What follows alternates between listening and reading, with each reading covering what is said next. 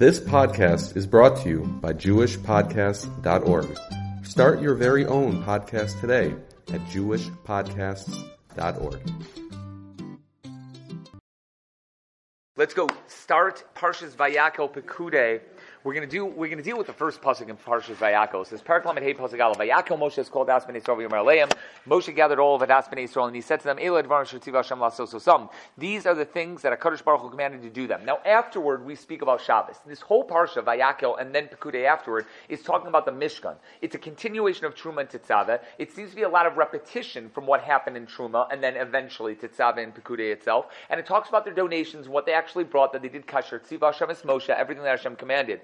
So it's a little weird that we spend the first couple psukim in this parsha talking about Shabbos. That Moshe Rabbeinu gathered Bnei Yisrael. You'd think he would say to them, okay, now we're going to do the Mishkan. He does say, Eila Dvarim Asher Tziva Hashem La'asos Osam. These are the things that Hashem wants us to do. But then it goes into Shabbos. And after that we go into the Mishkan. And what's the connection between them? So Rashi says, first of all, this gathering happened on the day after Yom Kippur of the first year. Meaning, obviously we know that they left Mitzrayim on Tesvav Nisan. Obviously that was Pasach. Kriyas Yam Suf happened on the seventh day. They got the Torah 50 days later, right? That was on Matan Torah, that's in Vav Zayin Sivan, whatever it was. Moshe Rabbeinu went up for 40 days, the Egel Azav happened. He went up for another 40 days to daven for them. He went up for another 40 days to get the second Paraluchos. He came down on Yom Kippur. On the day after Yom Kippur, this is the day where he gathered them together. He gathered them not by force, says Rashi, but rather by word of mouth. He told them, I'd like you to come, and the level of respect that everybody held for Moshe Rabbeinu after all that had happened with the Egel Azav, etc., shows that they still wanted everything that Moshe Rabbeinu had to give them. Ayeles Shachar says it's likely there was no Yom Kippur that year. And I think that makes the most sense. They wouldn't have been taught about Yom Kippur. Moshe Rabbeinu had been gone for the last 120 days. The best that I know, I don't think they learned about Yom Kippur during the Aseret Dibros. I know all the mitzvos were included in the Aseret Dibros. I just don't see a pasuk that says that they learned about Yom Kippur until much later on, until Parshas Acharei Mos, which means the most likely thing is that Yom Kippur was not held of as a fast day and as a day of kapara and slicha, etc., until the second year when they already were more into it and they knew certain other things. So it's likely that it didn't happen over there. So the luchos were given to on that day. I would even assume that when Moshe Rabbeinu came down with the luchos and Yom Kippur, they were partying. I would assume that they celebrated the fact that they had the luchos itself, but I can't tell you that for sure. But regardless, this would have been the day after Yom Kippur itself. Sister Chamim says it makes sense because they needed a kapara for what happened with Egel Azav. The last time that Moshe had been there, granted Moshe was back for like half a day in between the 40-day stint and the 40-day stint, but the last time they had seen Moshe Rabbeinu, they had just committed the Egel Azav and they needed a massive kapara. He was now available to tell them what to do, so they went to Moshe and they said, so what do we do now? We had the Egel Azav before. We feel horrible about what happened, even though the 3,000 people are now dead, 600 people and the other people that were sort of into it but not there, and the Erev Rav had been sort of kicked out of the immediate camp of Klal Yisrael, but what can we do to make it better? And Moshe Rabbeinu immediately tells them about the Mishkan, and he tells them, here's what I want you to build. I want you to build the Mishkan itself and to try to do it. Rabbeinu Bechaya says they gathered together by Aaron, by the Egel, so they gathered together to do the Mishkan. This was the kapara for what they had done, to gather together in the right way. Teretz Yonasan as well talks about over here. And there were other kaparos.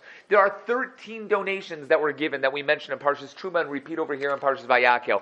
Those 13 donations, obviously 13 is the gematria of Echad for the Achdus that they were supposed to have together, right? Which obviously was an issue that had happened right over here. The Vayakel is to be machaper for Vayakel they had by Aaron, as we just said. The Erev Rav were not allowed to be with them because of what the Erev Rav did by the Egel Azav. These were all issues that they took care of, one after the other, each one of them taking care of another issue that they said. Maskil LeDavid, who's one of the Perushei Rashi, says he could have told them everything on Yom Kippur itself. He came down from the mountain on Yom Kippur. He could have said to the people immediately, here's what we got to do. These are the issues. This is what we got to take care of. Of course, that's an idea behind it. But says the Maskil LeDavid, it's possible that would be a chilul of Yom Kippur itself. As we said, it's possible there was a day of Yom Kippur. It's possible there wasn't. It's a little bit of a kasha exactly what to do over here. Be'er Basara says basically the same thing. Who knows what's going to be with being Docha Shabbos?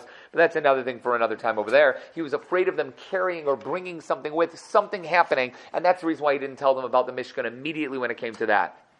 The Ramban stresses the positive over here. Yes, there's an idea that he wanted that, obviously, HaKadosh Baruch Hu would distance himself from them, and he wanted to have it. The stress over here is not to think about how God's far away from them and the horrible things that had happened up until now. Moshe told them, don't worry. HaKadosh Baruch Hu's Shekhinah is going to rest again through the building of the Mishkan. Don't worry. You're going to get that Shekhinah back that you had at Har Sinai, that you had by Shavuos itself. It's going to be good again. It just takes a lot from you, and if you're willing to do it, you'll get it, and if not, not. And Rav Hirsch also talks about it, I think, over here, and it goes to over here of what's happening. But the basic idea, as we all see, is this idea of getting them together, gathering them together, and to bring about some type of a renewal for what had happened by the Egel Azav. Yes, they messed up. Now they're going to bring themselves back. The Alshich spoke about that at length, and the concept of what's going to happen if we do this correctly, everything's going to be all good. We've got a problem, though. This happened the day after Yom Kippur. Does anybody else know what happened on the day after Yom Kippur? Anybody know? Day after Yom Kippur. The day after Yom Kippur, Moshe Rabbeinu came down, and immediately he did what? What was the deal that he got into right then? Not everybody all at once. Come on. Somebody's got to have this. I'm going to hint. Parshas Yisro. Set up the judges. To set up the judges. What did he do? He got up in the morning, and in Parshas Yisro, when Yisro came, it says he met with Yisro whenever Yisro came. Kasha when Yisro came. But on the day after Yom Kippur, says Rashi, he got up in the morning to judge the people. And he judged, says the Pasuk, may boker ad erev, from the morning until the evening. He was there doing it all day long. And what happened? Yisro looked at him and said, you can't do this. He scolded him and said, you can't do this. You're working all day long teaching the people about what to do judgment-wise and judging them and stuff like that. You can't do it. Rashi told us before, and it makes sense now, there's no way that pasuk can be taken literally. There's no way Moshe was judging them from morning until evening. Because if there was, then there was no time to do this. Parshas Vayakhel, which he told them about Shabbos and then the Mishkan, it never could have happened. Because let's think for a second. If he's judging them from morning until evening, then there's no time to be able to tell them about the Mishkan. It's got to be, that he only judged them a little bit. And as Rashi says, it's as if he judged them all day. It was something awesome, something great that you could do when you judge them all day. But the concept, says the Sifsei Chachamim, is that there's no way, absolutely no way, he actually judged them from morning until evening because he needed time to do this as well. The Kli Yakar says it makes sense. He purposely started to judge them. He started off the day by judging them. He got them all together, and in the morning, right after everything was done, he got them all together and made sure that everyone had their own money and not someone else's. You can imagine that if stuff was being donated to the Mishkan later on that day, if people had other people's money, then that would have been horrible. That would have been absolutely horrible for everyone. Everybody would have been donating the wrong thing to the Beis HaMikdash, the Mishkan, and everybody would have had something wrong. So for that reason, on purpose, it had to be done so that we'll judge everybody first. Your money is your money. Yenim's money is Yenim's money. Everybody has their own money. And then he told them, all right, guys, now you can donate. So that nobody would just pull out the money from their pockets and give it over to the Mishkan, even though it might not have been theirs. He judged all the cases possible and then got involved over here. Taught them the halachos, what they needed to know. Maybe even taught them the halacha that you cannot donate something to Hektish that's not yours. So they only gave money that they knew was 100% theirs and not something else. You can imagine, like if somebody would get up and say, teach us about tzedakah for the very first time, right? And everybody's so excited they want to give money. But if I'm giving the wrong money, if I'm giving Daniel's money and I'm just giving it as if it's my own money, that's horrible. You just messed up. And this is the Mishkan. It has to be made perfectly. So first, judge the people. Once you're finished judging and everybody has their own money and everything's taken care of, then I'll tell you about the Mishkan. And that was done absolutely on purpose. Paneach Raza says he judged until midday. He ate a meal.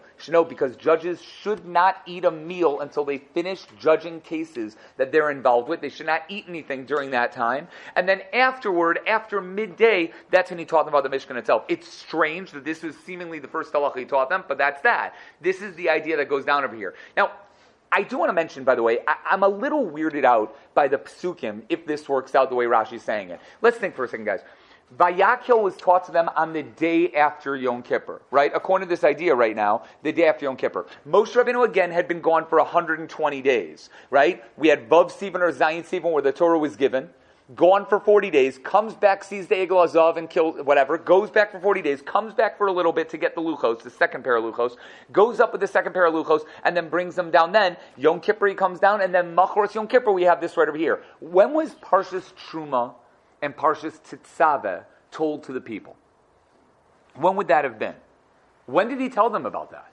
I'm going to think about this for a second. If Vayakel was told to them the day after Yom Kippur, this Parsha was told to them, then what about Parshas Truma and Tetzaveh, which was the first time that we went through all this? When was that taught to them? Yeah, Eli. Seemingly, that's what would be it.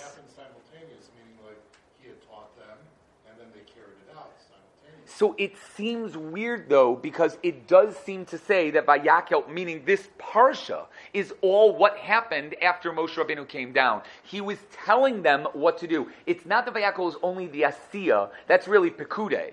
Vayakel is telling them, here's what you're going to do, as if he's telling it a second time. Well, when was the first time? And it doesn't look like it's just doing it, so to speak. He's telling them, here's what you're going to bring, and setting up Itzalo. Yeah. That's the kasha. That's a better kasha. What's going on? What is going on with it? Now, I find this a little weird. The Netziv has an opinion here, but it seems to me, and I don't know if I'm totally right, that Rashi's Shita, Rashi's opinion over here, and I know there's a big kasha about this, but Rashi's normal Shita is that the Parshos are in order unless you see something otherwise. And although he says that the Mishkan is a kapara for the Egel Azav, it looks like he held Truma and Tetzaveh were taught to them before the Egel Azav happened. That they learned about Truma and Tetzaveh, possibly even on Vav or Zion Sivan, on that day itself.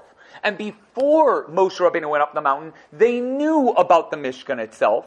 And then Vayakel was a repetition saying, you're going to do, remember what I told you 120 days ago? Now we're really going to do it. It's time to donate. They didn't donate up until that point, but it would be there. Those who hold that the Torah is out of order, Truma and Tetzaveh is said now, and Vayakel, I don't know how to learn it. I don't understand it exactly. It would be like Vayakel is sort of, here's what he told them the day after Yom Kippur about Shabbos, maybe, right? And the Mishkan is really just referring back to what happened in Truma and Tetzaveh, but really Truma and Tetzaveh is now the day after Yom Kippur. It's weird. It's completely and utterly weird if you hold of the other opinion that the Parshos are out of order, and we didn't know anything about the Mishkan until after the Egel Azav happened. I'm not sure how to answer up when all the Parshos happened. Maybe it wasn't the day after Yom Kippur, but I think that Rashi's hinting to us that Truma and Tetzaveh are before, then the Egel Azav happened, and then came Vayakel Pekude the day after Yom Kippur. Yeah. Very good.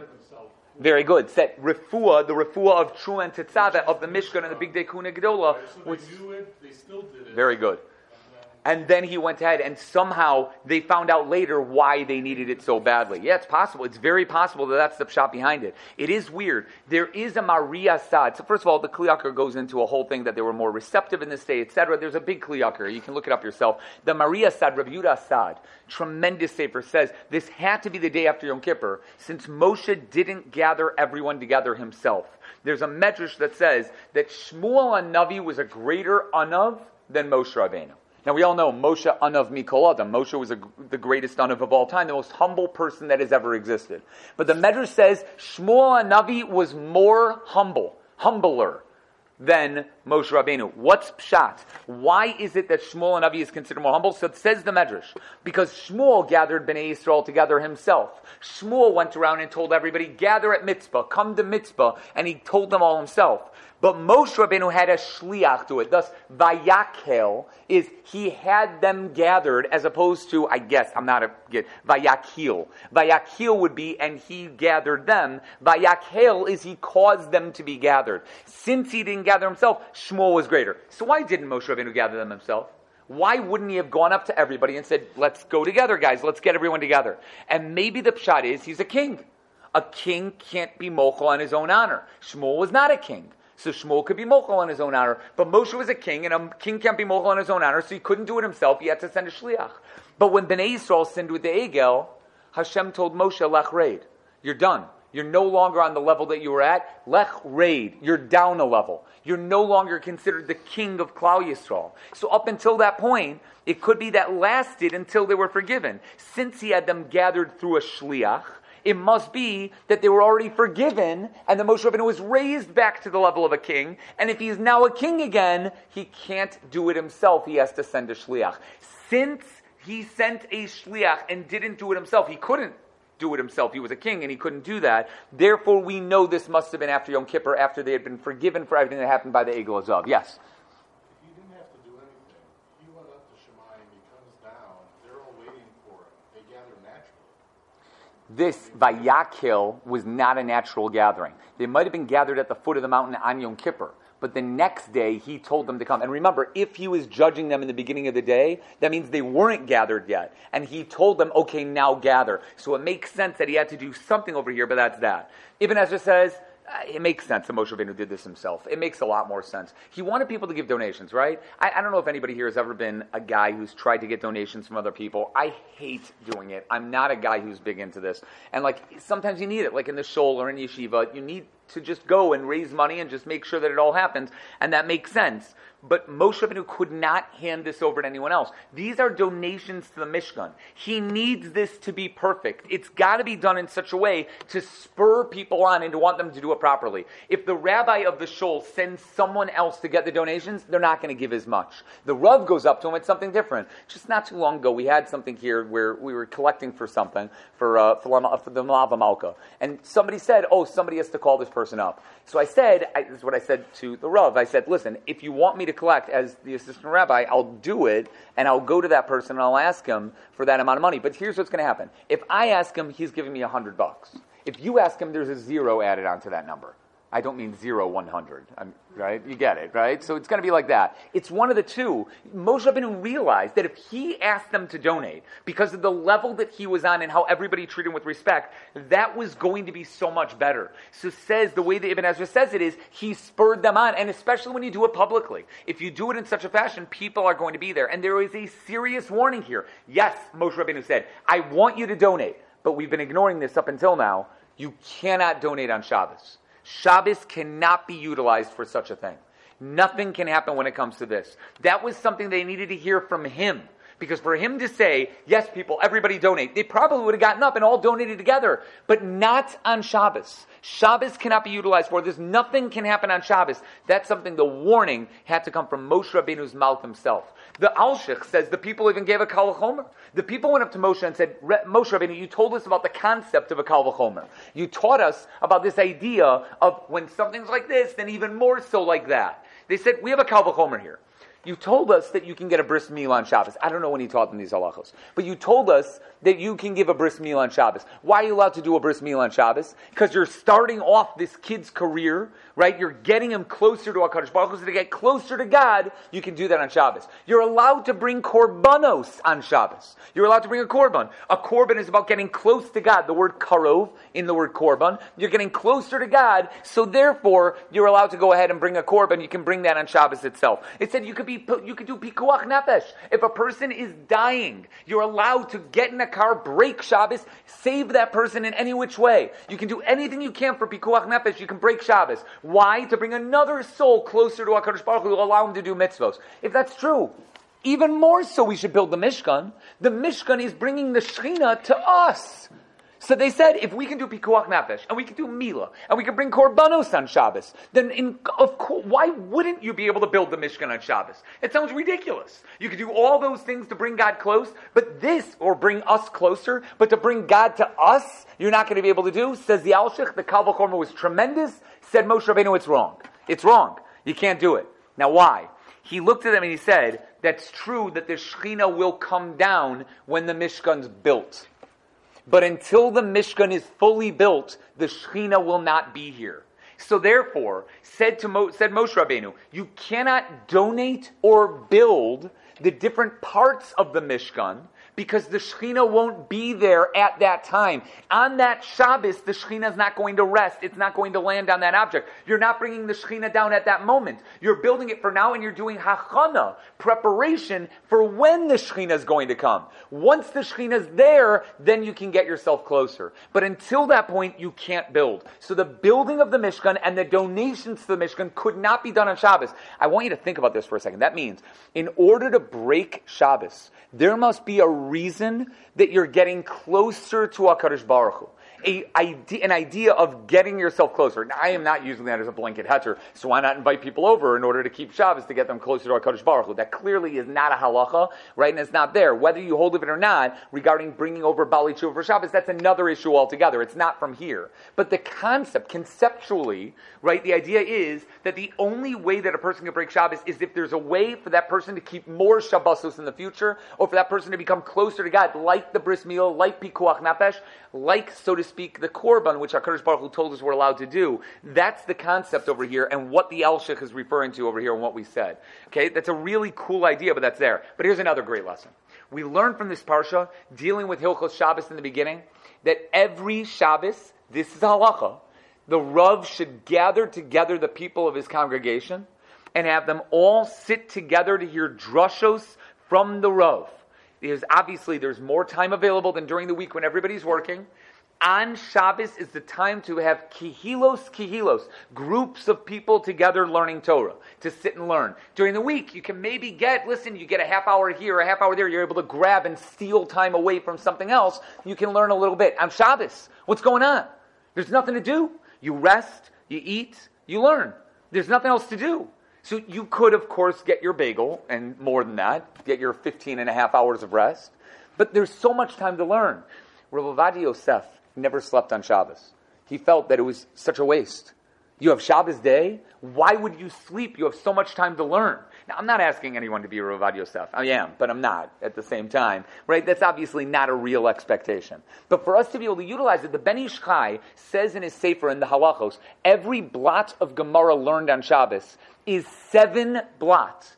Because if you couldn't learn during the week, so you have to learn on Shabbos itself, so you learned every day of the week if you get to learn on Shabbos. You're showing what I would do if I had more time during the week. So he says, 1 blot counts as 7 blot altogether. So that's awesome. You can learn 2 blot of Gemara. You have 14 blot in your pocket. 14 blot that you were able to get down. That's such an awesome idea to be able to go through. Says the Shach, every Shabbos, not only there should be great groups learning with the Rav, there should be groups of people learning together, everybody working with each other, making it happen. The Medrash seems to say that they learned Hilchos Shabbos, but the Medrash also says they learned Isser V'Heter. And it makes sense. The idea is that, of course, you're supposed to learn halachas of Yom Tif before Yom Tif, like right now, learning the halachas of coming up Pesach. Once we get into Shavuos, learning the halachas of Yom Tif, what Chol HaMoed is all about. He claims this is the very first of the Shabbos drashos. To really get into it, it doesn't only include men. Women are included with this. Children are included with this. They all have to know what halachos are, and it's this. It's kol adas b'nei Yisrael.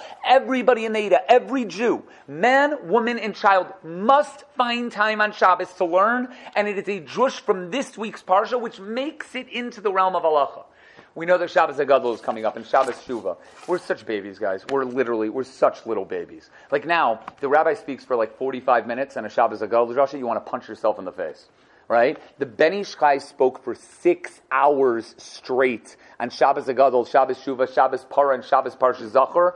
And the men, women, and children would pack the house in Iraq. I'm sure it was extremely hot during some of those times, maybe not now, but around the times of Shabbos Shuvah drasha, right at the end of the summer. They're sitting in September in Iraq, and they're sitting there huddled together. Some people on the roof. Obviously, there is nothing on top of them. The women were on the roof, all listening to the Ben Ish Chai for hours on end. Hours. I had a Rebbe of mine that went to a place called... I'm sorry? Find you a Ben Ish Chai. If you were in the times of the Ben Ish Chai, you would say, find me Rabbi Yaakov Abuchatzera. You'd say the same thing. There are Ben Ish Chais of today. What you deserve is still around. There might not be a Ben Ish Chai, but there's other people around that are tremendous. Yeah. Yeah, but they didn't have any entertainment.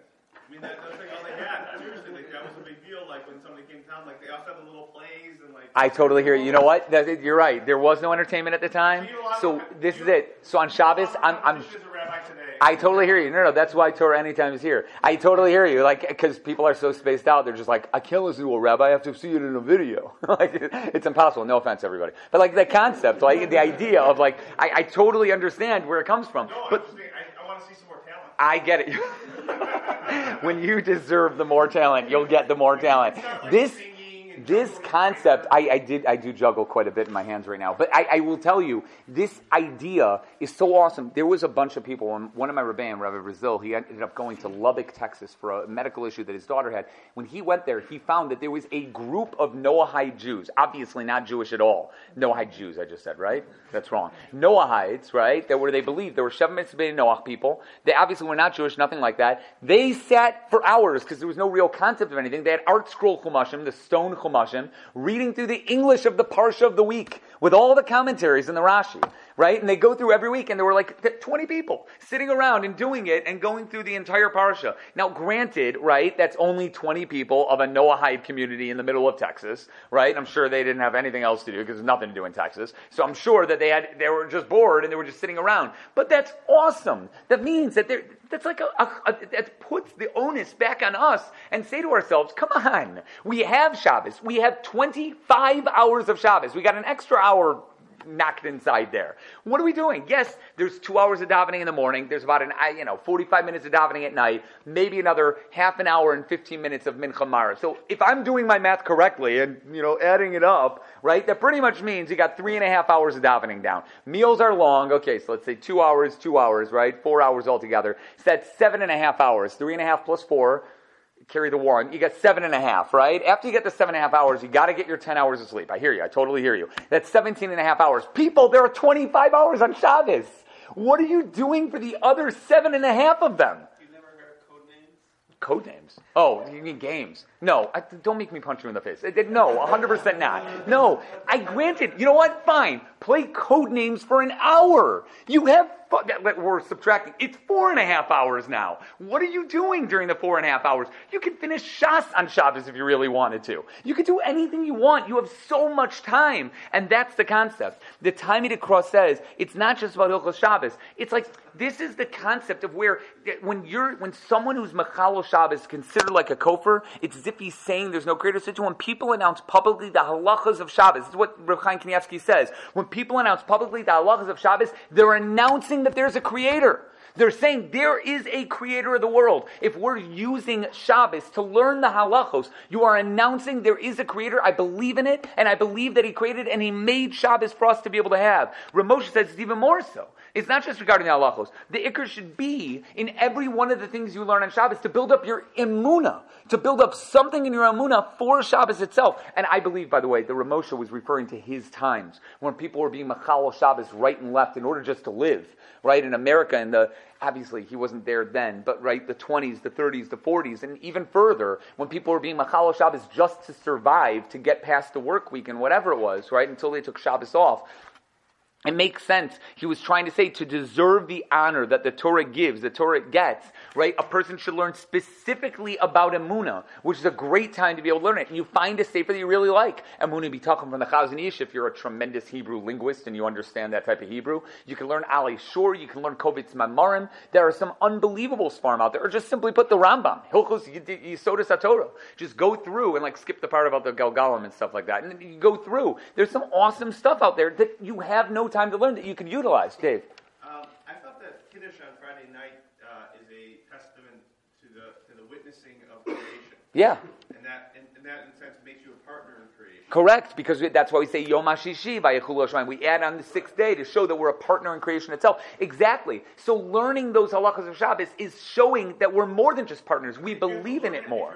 I thought the action of making Kiddush on Shabbos does that. So I understand learning is more so. I think the point is to add on to it. Yeah, it does something, but now you're adding on to it and making it as a part of you. I think that's the pshat behind it. And I think it also makes sense. The Ksav Sofer says, why are we learning Hilchos Shabbos? And the Medrash says that you're learning about Isser v'Heter. It just makes sense over here. The Pasuk seems to be talking about Hilchos Shabbos, and that's what it says. Vayakel Moshe and taught them about Shabbos. It doesn't say anything else over here. The pshat is, in the Midbar, they had all week to learn. So on Shabbos, they learned Hilchos Shabbos. Now, we don't have all week to learn. How much time? I'm sitting in yeshiva all day, but how much time do I actually get to learn? I don't mean teach.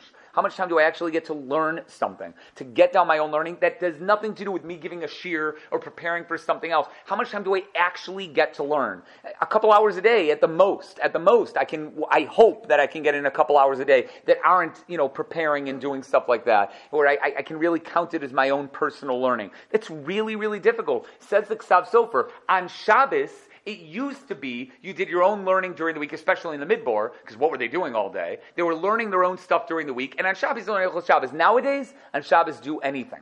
Just do Isser v'Heter, because when else are you going to learn it? When else are you going to find out the halachas of going around? You shouldn't have to, and I know, and I don't take this lightly. I know that people text me shilos all the time or call me up with shilos all the time, but you should have the answers yourself. Meaning, you should be the expert in your house. Just like you're your own mashkiach, you go somewhere, you trust the hashgacha that has their name on the wall. But it's up to you at the end of the day. You have to trust the guy, and if you don't trust the guy, how could you go inside, right, and not know whatever? This is the idea. You are your own mashkiach. Find out the halachas yourself. Read a book that goes in, whether it's Hebrew or English. Find a book that has these halachos and go through it on Shabbos and have something that's just for you. We have a couple more minutes, so let's idea what was the true purpose of the gathering over here. Why did they need to get together now? The Mi'am always says the reason they got Bnei Yisrael together and the Erev Rav were not invited because they saw what the Erev Rav were like. They realized that the Erev Rav were only into destroying them. Led by Yonus and Yambrus, or Yochanan and Mamre, those two sons of Bilam, they saw the concept of what these people were like and what they were doing, and they refused to invite them to the gathering. They understood from this point on they have to be separate. So really the point of Vayakel Moshe is Moshe gathered Adas Bnei Yisrael and turned to the Erev Rav and said, you guys are out. I don't want to deal with you anymore. You're out. This was the first full separation of Klal Yisrael from the Erev Rav to say, I don't want you guys anywhere near us anymore. The Shach says he knew that even speaking to the Erev Rav would be damaging for Moshe Rabbeinu, because even seeing an evil person affects you. Even going up and seeing somebody who's an evil person who's a Rasha, it affects you as a person. He didn't want them to benefit by staring at his face either. Remember, Moshe Rabbeinu had that shine that went on his face. He didn't want them benefiting for that also. So it could be they did tshuva, the Erev Rav did tshuva, but he stayed away from them and said to them, there's no reason for him to go anywhere near, and there should no reason. Tom Vidas mentioned something with Sternbach as well to try to get them around. He, erased their numbers from his phone, blocked their phone calls, right? He made sure that nobody from the Erev Rav would have any shaykhs to them from then on for that reason over there. Rav Yaakov Kamenetsky says a second answer. The reason why they needed a time to get together, because he saw, again, by the Egel Azov, there was something wrong. 600 or 3,000 people joined together with the Erev Rav to do it, and no one else cared. Everybody else in Klal Yisrael just stood around, put their hands in their pockets, and were just like, yeah, whatever. I mean, if those guys want to do that, that's fine. I'm going to go do my own thing over there. They didn't care. They saw Klal Yisrael sinning in front of their eyes and doing something wrong, and they couldn't care less. That should hurt you. It should bother you. If you see, and I know we're not on this level, and I know it's whatever, you see somebody being Mechal Shabbos, it should hurt you. I don't mean you should be throwing rocks at them, right? Obviously, that's not the right thing to do either, because it doesn't seem like any Gedolim have ever suggested it ever. But the concept is to be able to sit there and say to yourself, I've got to do something about this. I have to myself, to even, I can't. I'm not like this, and I'm telling you, I myself don't have it. But to cry when you see somebody being Mechal Shabbos. Instead of saying, and again, this is a sensitive topic, but when you see somebody who intermarries or goes to the other nations and feels like they can't get somebody within our nation, that should make a person cry. Again, it doesn't mean that you go and you yell at them and scream at them and say you're destroying, etc. That's not the point. It's that how in the world do we have a nation that didn't do what we're supposed to be doing? We are in charge. We're the guys who are supposed to be doing the right things, and where are we? Why are we not doing it? Every single person here could be a Rebbe for 30 people in the suburbs, right? 30 people at least, if not more than that. You could be. And we're not. We're just sort of like, I don't know if it's that we just don't feel like we have the strength or the power or whatever. I'm sorry? Yeah. So that means you shouldn't try? I feel like it's a little heavy.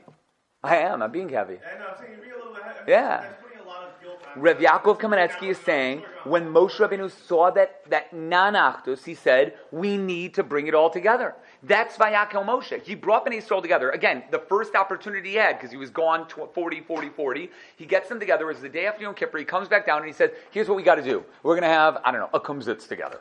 We're going to get all together. We're going to learn a bunch of halachas of Shabbos. I'm going to teach you guys about the Mishkan, and then we're going to sing Achenu. Right? We're going to do it, and we're going to stand up. Everyone now! They got everyone together. And that's it. So yes, you're right. I'm being way too heavy in the expectations of what's going on. And clearly, that isn't a full expectation. But just know, it's in everybody here to do this. Everyone has the ability to do it. It just takes a little bit of work. It takes a lot of work to be able to build yourself up. And to do that, you have a coworker, getting that coworker to eat kosher once is a massive accomplishment.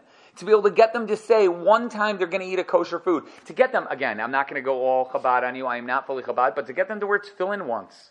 Right? Just to wear tefillin for the first time in their lives, without going to the kotel with a cardboard kippah, but to actually do it once in their life, that's amazing. Amazing. To invite them over for Shabbos, again, I'm not getting into the halachic issue of having them over when you think they're driving, whatever, that's another issue altogether. But like to tell them, I'd love to have you for Shabbos, there's a Pesach Seder coming up. To have them over for a Pesach Seder and then not going until 3 o'clock in the morning, and doing this in a way that makes it available for them, we have it. It's there. It's right there. We just have to do a little bit more. Chassam Sofer says that the first thing we need to bring together, all we need for the Mishkan itself, is that Achdus, that ability to think that we're all together. And that's why when they didn't have Achdus and they had Sinas Chinam, that destroys the Beis HaMikdash. The Mishkan was built on Achdus, on Vayakel Moshe. The Beis HaMikdash is destroyed when there was no Achdus. I don't want to go into the Mishkan being destroyed. When Eli's sons, Chofni and Pinchas, took the Aron Kodesh with them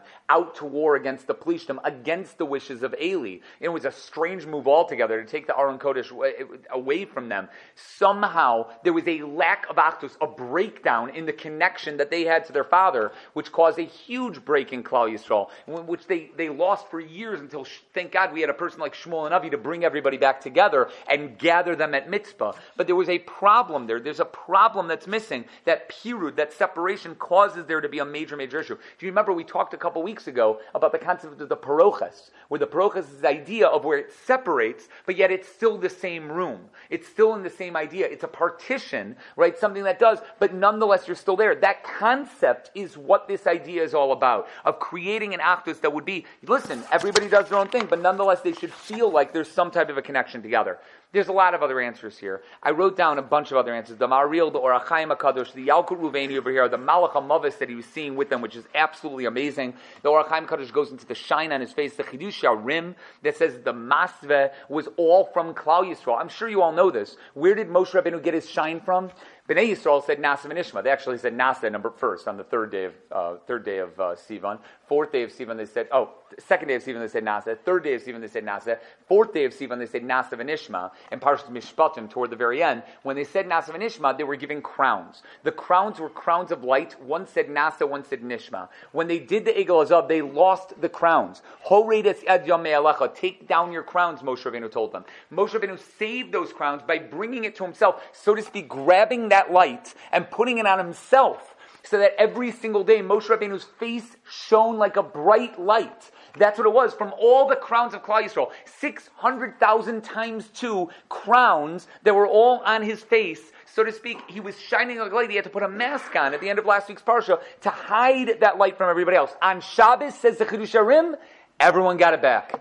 Every single person got back their crowns. Every single person got back that light, the shine. So that Moshe Rabbeinu's face glowed, but they could handle it because they themselves got their glow back. Every Shabbos. Can you imagine? This is the predecessor to the Neshama Yisera you get on Shabbos. Right now we use the Neshama Yisera to be able to eat a little bit of extra cholent.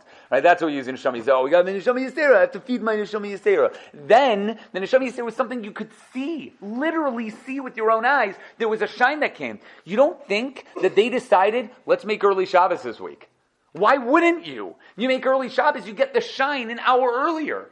If you, on Motzei Shabbos, where there are people who are just like, oh man, it's got a minute to go, guys, 60 seconds, we're getting in the car. Like, do you think that was happening? They were sitting there like, we don't want to get rid of this. They didn't want it. They were all Amshinavar Hasidim, waiting until like Tuesday at like right before Shkia to make Havdalah. They're sitting there like extending Shabbos as long as they could because they felt it. They felt it like it was. Everybody's holding Magen Avraham 120 minutes after Shkia to be able to keep Shabbos up until that point. The concept was, and it's hinted here, Adas B'nai Yisrael is Ed Yom B'nai Yisrael. Vayakel Moshe. Moshe gathered together, says the Igrit Akala, as Adas B'nai Yisrael. He gathered together the crowns of B'nai Yisrael, and he told them, hey guys, you want this back? You want the crowns back? You want this light for yourselves? Shabbos. You keep Shabbos, you get it back. You don't keep Shabbos, I'm keeping it.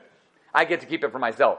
So it's your call. You can keep Shabbos and get your crowns back and be awesome, or you can allow me to have it and I'll be awesome. It's one of the two. It's an unreal, the way the Chiddushei HaRim says it, I'm butchering the Chiddushei HaRim, the Igur Dekalo, because I'm saying only parts of it, and I'm not saying the whole thing. But it's an amazing idea. Look at what we can get on Shabbos. There's an Etziv over here that also goes through the order, an amazing order of how it possibly makes sense, how Vayako was said. I'm not going to do it because we don't have any time. But the concept, what we've been talking about in the idea, number one, of Moshe Rabbeinu gathering together had to be seemingly on Motzi Yom Kippur. The ideas of what happened during that time, and this concept of gathering together on Shabbos. It's so important to build up our own stamina so that we can be that light unto the other nations. Gather the light back for ourselves and understand what it means to have that Nasav and Ishma. It's going to happen. When Mashiach comes, everybody's going to have the light again. So everybody has to build themselves up to the point where you'll be able to handle it. You'll be able to look at Moshe Rabbeinu, and Moshe Rabbeinu no longer has to have the mask on his face. We'll have it ourselves all together because of everything we worked on Shabbos Kodesh itself. That's the idea behind this week's Parsha. Shkoyach, everybody.